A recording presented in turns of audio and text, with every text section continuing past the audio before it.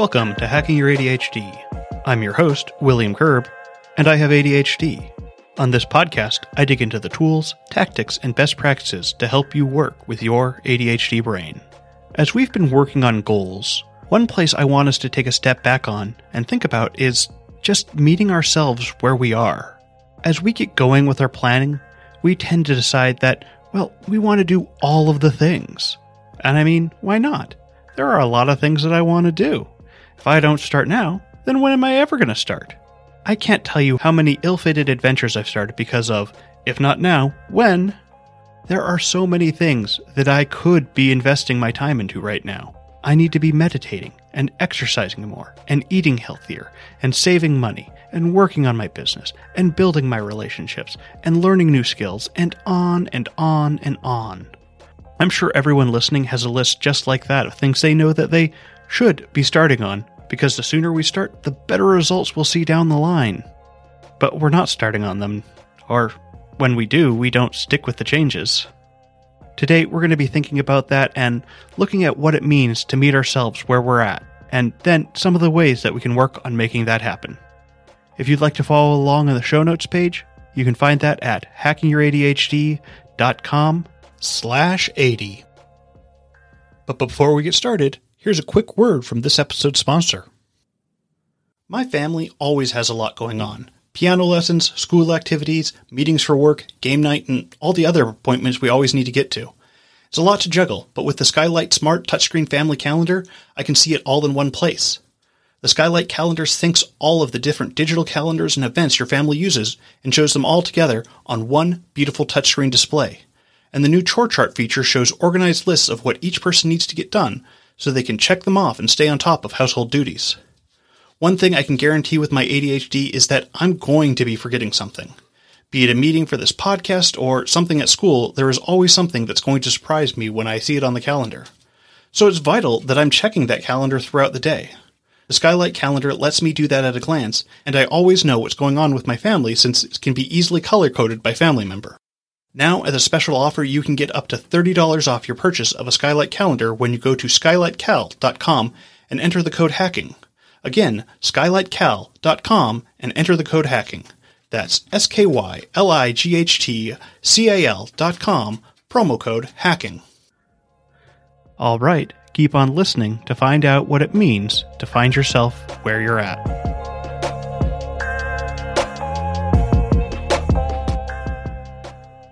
Let's start this off with a little bit of permission. We don't have to do everything. Even those things that would be really good if we did them. I know, we should. We really, really should, right? But, and this is a big but, it's going to be okay if we don't. Of course, there are going to be some things that we can't just not do. We've still got to file our taxes and pay our bills. Those things have clear consequences for not doing them. But that's not what we really need to focus on today. Today, we're focusing on those things that we know would be good for us to do. The things we feel guilty about not doing them. I'm sure during the list in the intro, most of you were nodding along going, yeah, I should be doing those things too. But one thing that we all have to accept is that we only have so much time in a day. But not only that, we only have so much energy we can pour into our day as well. And as Eric Tivers often says, we don't need to be shooting all over ourselves. There are a lot of things that we should be doing that we can put on pause for a bit. It's okay that I haven't folded my laundry in the last 6 months. Sure, it takes a bit longer to find matching socks, and some of my stuff's a little bit more wrinkled, but that's where I'm at right now, and that's okay. And here's a little tip for those of you living perpetually out of your laundry baskets. Just get another laundry bin so you can have a place for the dirty stuff to go while the clean stuff is living in that basket. I also don't want to diminish some of the other things that I know many of us aren't doing. I know folding my laundry is fairly low on the list of things that are actually important, but it's still something that a lot of us cling to as a sign of whether or not we have things together. It took me a long time to accept that I only had so much time every day, but the one I'm still working on is accepting that I only have so much energy. And this fact is incredibly important to keep in mind. Often we'll get to the end of the day and feel like, well, I could have done so much more if I just hadn't procrastinated so much on doing X, Y, and Z. But that totally ignores the reason that we were procrastinating, which is usually that we're all just incredibly exhausted. I think this is also a great place to bring in Brendan Mahan's Wall of Awful model. I did an episode with Brendan last year looking at the Wall of Awful that you can check out at hackingYourADHD.com/Wall of Awful. But the quick and dirty of the wall is that we have tasks that we've all built these walls around, and often these can be simple things like mowing the lawn or doing the dishes. They might not be hard things, but because of the Wall of Awful, they can suddenly feel like insurmountable tasks. We build our walls through things like failure, disappointment, rejection, and shame. Now, for some tips getting past the Wall of Awful, go check out that episode at hackingYourADHD.com/Wall of Awful. The important part here for this discussion is that we do have these seemingly simple tasks that are incredibly hard for us to activate on. This is important because we tend to try and ignore the fact that we have a Wall of Awful around these items when we're planning.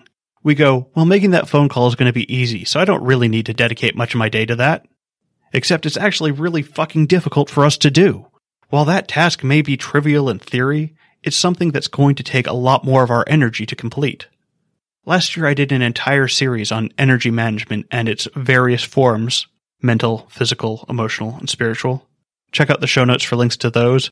One of the key takeaways from that series for me was just starting to think about how everything I do takes some sort of energy, and that if I want to effectively manage my day, it isn't only about making sure I have the time to do things. There are certain activities that are going to drain me far more than others. Take the live Q&A, for example, that's coming up this week. I love doing the Q&A. It's a ton of fun to engage with everyone and answer questions, but it also takes a lot out of me mentally. If I try and schedule myself to do something like editing or writing after the Q&A, I'm going to have a bad time and I'm not going to get much done. It's much better for me to schedule something physical like exercising or something fun like having lunch with a friend. The point being that I have to meet myself where I'm at with my energy levels. I can't just force myself to do creative tasks when I'm drained. I mean, I could, but I just wouldn't have good results.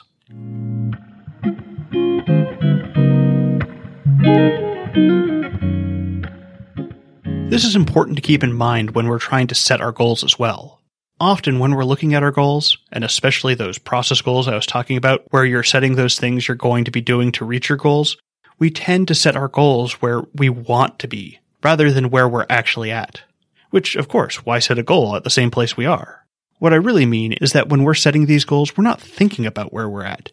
We're only thinking about where we want to be. And then we find ourselves burning out on our goals because they are too far beyond our current abilities. One of the ways that this pops up is that we try and do what worked before without thinking about how our situation has changed. A lot of us are going through this with coming out of COVID lockdowns. We had all these pieces of our life that existed before 2020, and now we just want everything to fit right back together. We know what to do, we've seen what the finished picture looks like, so it seems like we should be able to figure it out. But as we jam one piece in, another two fall out, and we don't blame our circumstances having changed, we blame ourselves because we don't know why we just can't do it. Back in college, I got into going to this gym, Pure Fitness. When I first walked in to get some information, I was encouraged to try out a free session with a personal trainer. I was new to gyms at the time and did not realize this was just the hook to get you signed up for a bigger package. And that's what I ended up doing. It's definitely hard to resist that sales pitch with that ADHD impulsivity and also being a people pleaser. Anyway, while I hadn't planned on all of this, it actually worked out fairly well for me. I was doing summer school, so my class load was fairly light comparatively, and my then girlfriend, now wife, was working, so I had a ton of time on my hands. I was at the gym a lot, and it showed. I ended up being in some of the best shape of my life working out regularly and really following a meal plan. But all of that didn't last. I got back to regular school and having a social life. Oh, and the gym got sold to LA Fitness and a bunch of stuff changed, and I moved, and yeah. The point here is I felt like I had everything figured out for that active lifestyle. But whenever I've tried to repeat what I did, it has been far less successful. I mean, I had those puzzle pieces figured out. It shouldn't be that difficult. I've already done it, so I should be able to just do it again. But I have kids now, and a job. I'm 36 instead of being in my early 20s.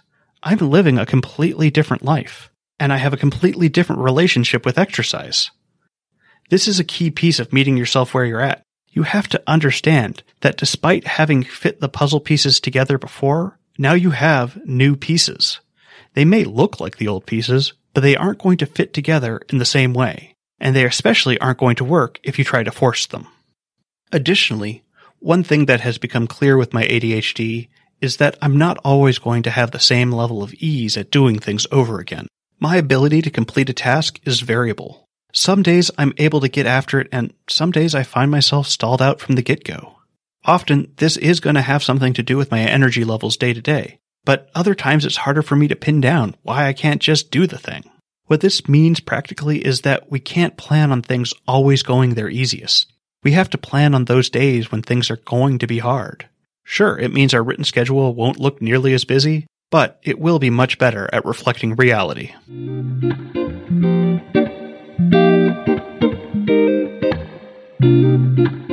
Our big question now is, well, how do we meet ourselves where we're at? How do we avoid going overboard on planning and our goals? Just as I started out this episode with, we want to start with self-compassion. Being able to tell ourselves that it's okay that we're not going to do everything is going to make everything else easier. If we're stuck on what we should do, we're not going to be able to make progress here. We absolutely need to accept that, in fact, there are limitations on what we can do, and that we only have so much time and energy. I know this part is hard. I was recently listening to another podcast that comes out twice a week, and I was thinking, oh man, I should try to do something like that, and then eventually I calmed myself down and accepted that I wasn't that person, that they probably had a team working on his podcast while it was just me putting this thing together right now. And that there is a key we don't often realize in a lot of our comparisons. We're only looking at the front end of what they're doing. We're not thinking about all the back end that goes into these things. That person that seems to be able to do everything, maybe they have an assistant helping them along, or a team of assistants. We rarely see the entire picture of what someone else is doing, and without knowing, we make bad assumptions. Our next step is going to be deciding what we're not going to do. I always still battle with this one because I often don't like the idea of setting limitations. But whenever I actually set out those not-to-dos, I'm always happier with my choices. ADHD's impulsivity makes a lot of ideas seem really great in the moment, and that can lead us into starting many more things than we could ever keep up with. By spending a little time defining those things that we're not going to do, it can help us cut down on those spur-of-the-moment ideas. Oh, I'm going to start up a meditation practice, or I'm going to sign up for that course on how to do watercolors. Yes, both of those things sound great, and the art one sounds especially fun. But do I honestly have the capacity to fit either of those into my life right now? Yes, but only if something else comes out, and there's nothing I'm really ready to give up right now. While there will always be more things I want to do, it's better to just do a few things well, or at least well enough, than to do many things poorly. Once we know what we're doing, we can then work on figuring out what we're really capable of. And again, not what we wish we were capable of, but really, what could we get away with on a bad day? Because remember, we want to plan for when things are bad, not when things are easy. When things are easy, we won't really need the plan. But when things are hard, that plan is absolutely a necessity. And this is a great way to start with our process goals. Let's say I did decide that I wanted to get into meditation. Well, I've seen plenty of things about doing 15 to 30 minutes, but I don't think I'm there yet. While perhaps that would be more ideal, maybe I'm getting in 5 minutes a day, or hell, even 1 minute. If I want to build up this practice, it doesn't really matter where I start. What matters more is if I create a practice that I can maintain. I know that I'm not going to maintain 15 minutes a day. And this comes back to self-compassion, because maybe you did start out with a goal of 15 minutes a day, but found that just wasn't sustainable for you. That's okay. It's okay to admit that it's hard. If it wasn't hard, then meditation wouldn't have become a multi-billion-dollar industry with thousands of apps out there. Yeah, I know we're just sitting there, but even those people who don't have ADHD have trouble with it. So let's give ourselves a little slack. Or let's take my laundry example. If I decided that I really wanted to get on top of it, well then my smallest step might be putting away one piece of clothes every time I got dressed in the morning. I wonder, would one sock count or would it have to be a pair? Regardless, that's a small doable step. And maybe I could do more. Maybe I could put away 2 or 3 pieces every morning. Maybe I could put away 2 or 3 pieces every morning, or 5. But the point is just to start small in the beginning. We don't want to overwhelm ourselves by doing too much. And yeah, laundry is a small thing, but it still takes capacity to get done. Finally, one of the most important things we can do is celebrate our small wins, because they're our stepping stones. We're not going to be able to get to those big wins without a string of small wins along the way. So celebrate those wins. We don't need to diminish those wins with things like, oh, it was nothing. Like hell, it was nothing because I went to the grocery store, I get to have a healthy dinner tonight. And that's awesome. That's absolutely a win. This is the 80th episode of Hacking Your ADHD. But I could never have gotten here if I didn't release each and every episode before that. Each individual episode may not feel like a big win to me, but over time and putting it all together does create something that, well, I think is pretty awesome. And I hope you think so too. As always, thanks for listening.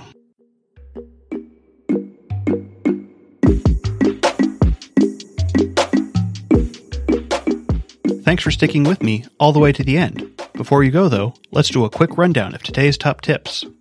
1. We only have so much time and energy we can put into any given day. Giving ourselves the self-compassion to accept this is our first step in meeting ourselves where we're at. 2. When we're trying to add things back into our life that we've previously done, it can feel like we've picked up the wrong puzzle pieces. This is often because we don't think about how our circumstances have changed. Just because we did something before doesn't necessarily mean it will be easy for us in the future. 3. After we approach what we're capable of with self-compassion, we can decide on some of the things that we're just not going to do. This gives us the mental space to focus on the things we can do right now. 4. Celebrate your small wins because they're the stepping stones to reaching your goals. Alright, that's it. Thanks for listening. I'd love to hear what you thought of this episode. Feel free to connect with me over at hackingYourADHD.com/contact. If you'd like links or to read this episode's transcript, you can go to the show notes page at hackingYourADHD.com/91. If you'd like to support the show, the best way to do so is to tell someone about the show, especially if you think a particular episode would resonate with them. Just click the share button on your podcast player and send it over to them. Or you can consider supporting me on Patreon. Just go to hackingYourADHD.com/Patreon to find out more. And now for your moment of dad. In theory, there is no difference between theory and practice. In practice, there is.